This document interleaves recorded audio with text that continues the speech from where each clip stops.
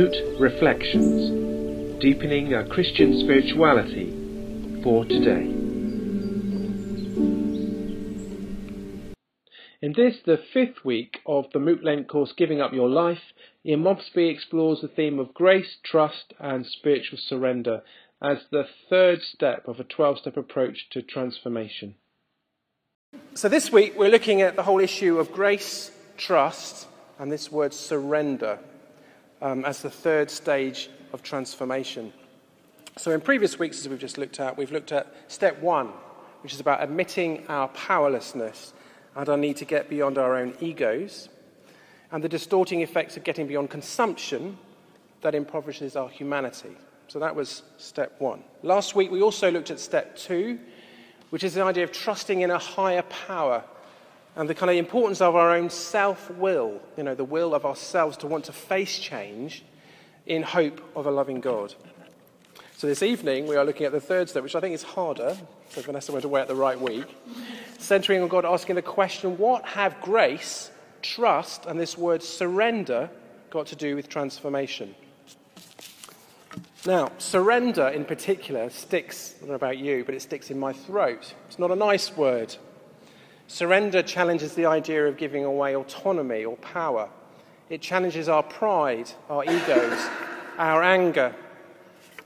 It challenges our sense of being victims. I think most of us feel victims in the kind of complexity of the world and our need for power.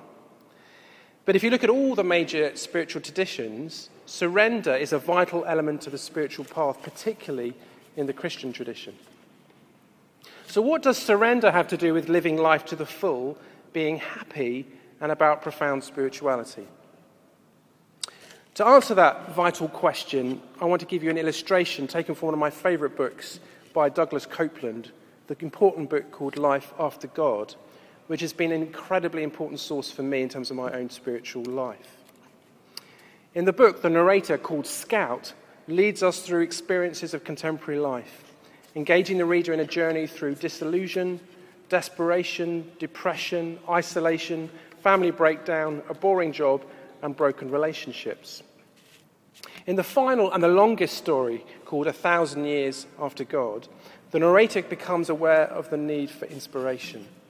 He explores the possible reasons for the complexity of his life in the context of his parents' decision to avoid bringing their kids up with any sense of inherited spiritual belief systems. He decides to take himself off antidepressants that helped him cope with anxiety by feeling nothing and heads off into a forest. Here, Scout experiences a religious awakening, a climax where he begins to understand himself in the context of God, and he becomes aware of his need for God to sustain him. So just thinking again about what we've just looked at, about the third step, Scout knows he is broken and has finally accepted his powerlessness. He has also faced the second step, trusting in the love of God as a higher power, and now as an act of his will, he is seeking out encounter with God as an act of surrender of the ego in hopeful expectation of God's grace, that God will meet him where he is as God seeks out him also. And so Scout travels to a forest at night, awaiting a new day in the story of his life, and I quote from the book. Here I now lie on my stomach, looking out at the dark, wet world, pulling the blanket tighter around me, smoking a cigarette, and knowing that this is the end of some aspect of my life, but also the beginning of some unknown secret that will reveal itself to me soon. All I need to do is be still and pray. I kneel down and sip water from the pool. I raise my head and look through the clearing of the trees. I see the sun shining in the sky, a spinning ball of fire. This same sun, the same burning orb of flame that shone over my youth, over swimming pools and Lego and craft dinners and shopping malls and suburbia and TV and books about Andy Warhol. I remove my blanket and fold it on the warm rocks beside the water. I then remove my shoes and socks and stick my feet into the water. And oh, it is so cold. And the water from the stream above me roars, Oh, does it roar, like a voice that knows only one message, one truth, never ending, like the clapping of hands and the cheers of citizens upon the coronation of the king, the crowds of the inauguration cheering for hope and for that one voice that will speak to them. Now here is my secret. I tell it to you with an openness of heart that I doubt I shall ever achieve again. So I pray that you are in a quiet room as you hear these words. My secret is that I need God, that I am sick and can no longer make it alone. I need God to help me give because I am no longer seem capable to go on giving, to help me be kind as I no longer seem capable of kindness, to help me love as I seem beyond being able to love. I walk deeper and deeper into the rushing water. The water enters my belly button and it freezes my chest, my arms and my neck. It reaches my mouth, my nose, my ears, and the roar is loud. This roar, this clapping hands. These hands, the hands that heal, the hands that hold, the hands we desire because they are better than desire. I submerge myself in the pool completely. I grab my knees and I forget gravity, and I float within the pool, and yet, even here, I hear the roar of water, the roar of clapping hands. These hands, the hands that care, the hands that mould, the hands that touch the lips that speak the words that tell us we can be whole.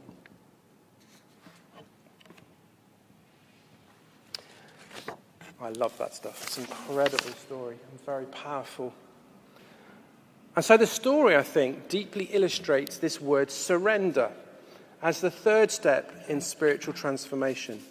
That trust, surrender, and grace are related as we grow in our spiritual relationship to and with the divine. So step 3 invites us to surrender our wills to the care of the divine. So a few things about spiritual surrender of the will that it is and is not. Firstly, about surrender. Spiritual surrender is not surrender of freedom. As human beings, we are free to do what we want. We do not surrender our freedom. Even in the Christian tradition, God would never accept this. A chief distinction between most of the religious spiritual traditions, including Christianity, and cults, is that cults often require surrender of freedom. In the Christian spiritual tradition, God does not want this. God leaves us free because freedom is the only appropriate context for love. So before we are ready to face a spiritual surrender, the I of the self-will runs our lives.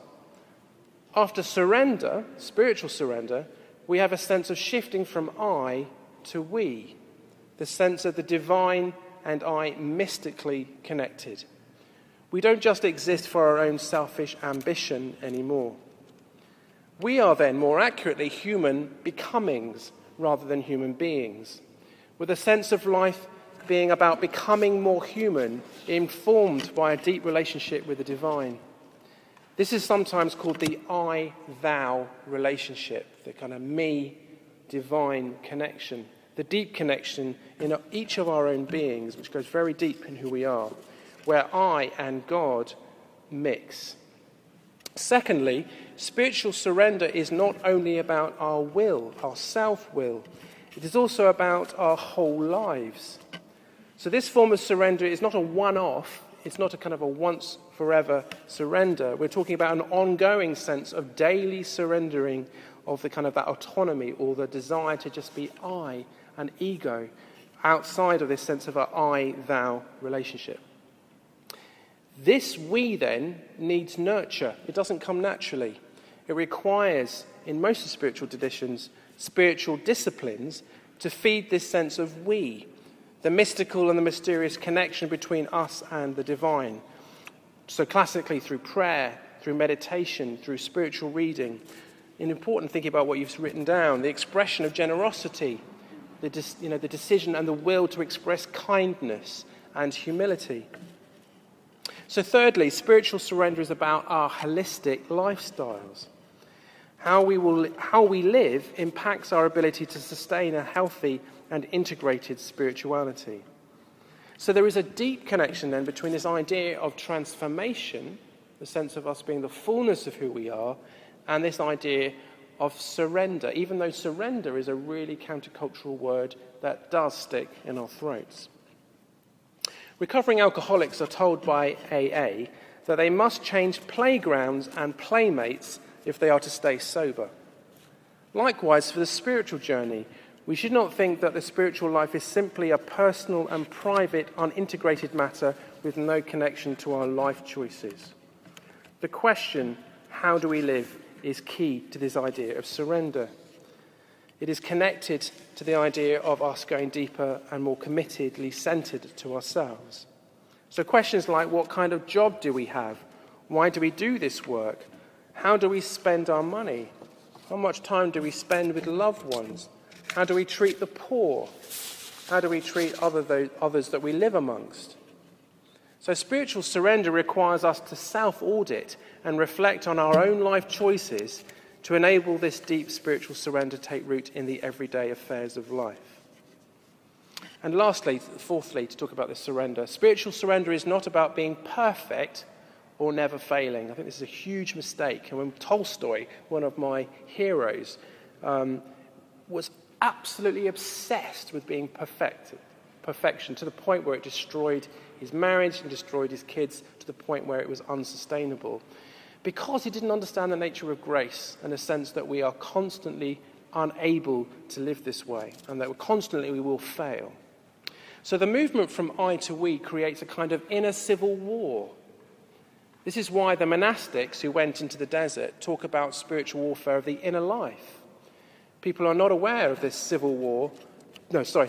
People who are not aware of this civil war are either so totally focused on I to the point of narcissism that they cannot experience any will but their own, or as some people will talk about, that people have got to a kind of a spiritual maturity, which I hear can happen, not in my life, where you can get beyond this sense of this inner battle within you in terms of this self-surrender spiritual discipline. But this is where the love of God and grace come in. Surrendering our wills and our lives to God is an ongoing process and one we shall continue to fail at. But we should and do not lose heart, because the divine knows we are and remain close. God remains close to us even when we fail and through all our struggles. God is a patient lover of us. So this third stage then, this hard thing of this word surrender, which requires us to face our thoughts that distort and all our maladaptive coping strategies. To surrender spiritually is about facing up to things, to seek transformation, to not turn to denial, escape into fantasy, to get angry, or to hate self or hate others, or turn to pride. I do think in this country we have a particular problem with the fixation of anger and pride. I think it goes deep in our psyche. So, this form of surrender, it is about saying, I am ultimately powerless to change, that we can trust in a higher power and hope in the love of God, and finally, that through the will to surrender spiritually, I can find God, encounter grace, and grow into the fullness of how I have the potential to be. So just to sum up then, to conclude, authentic spiritual surrender for this stage 3 of a kind of a 12-step approach is not about giving up freedom. Surrender is about our will and our whole lives. It is about a shift from a me-orientated narcissism to a sense of an ongoing, deeper relationship with an I-thou mystical connection that takes you outside of your own thinking and feeling to something greater. And that spiritual surrender is not about being perfect. We will constantly fail and make mistakes. But through grace and the love of God, we can seek to grow and constantly recommit our wills to spiritual surrender, and therefore grow into our human becoming.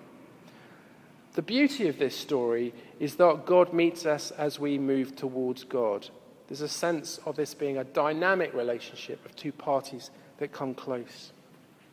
Surrender of the will moves from I to we. There is still an I just want to be really clear, I is still there. There's a sense of self, but it's much deeper in this kind of dynamic relations of deep we-ness. Try saying that easily. So, to finish tonight, there are 3 stations that highlight these 3 stages, and these are not easy. So I want to give us plenty of time to just reflect on this and the 12-step sobriety prayer that's out there. But let me just finish with this reflection. I think it's a beautiful reflection from John O'Donoghue.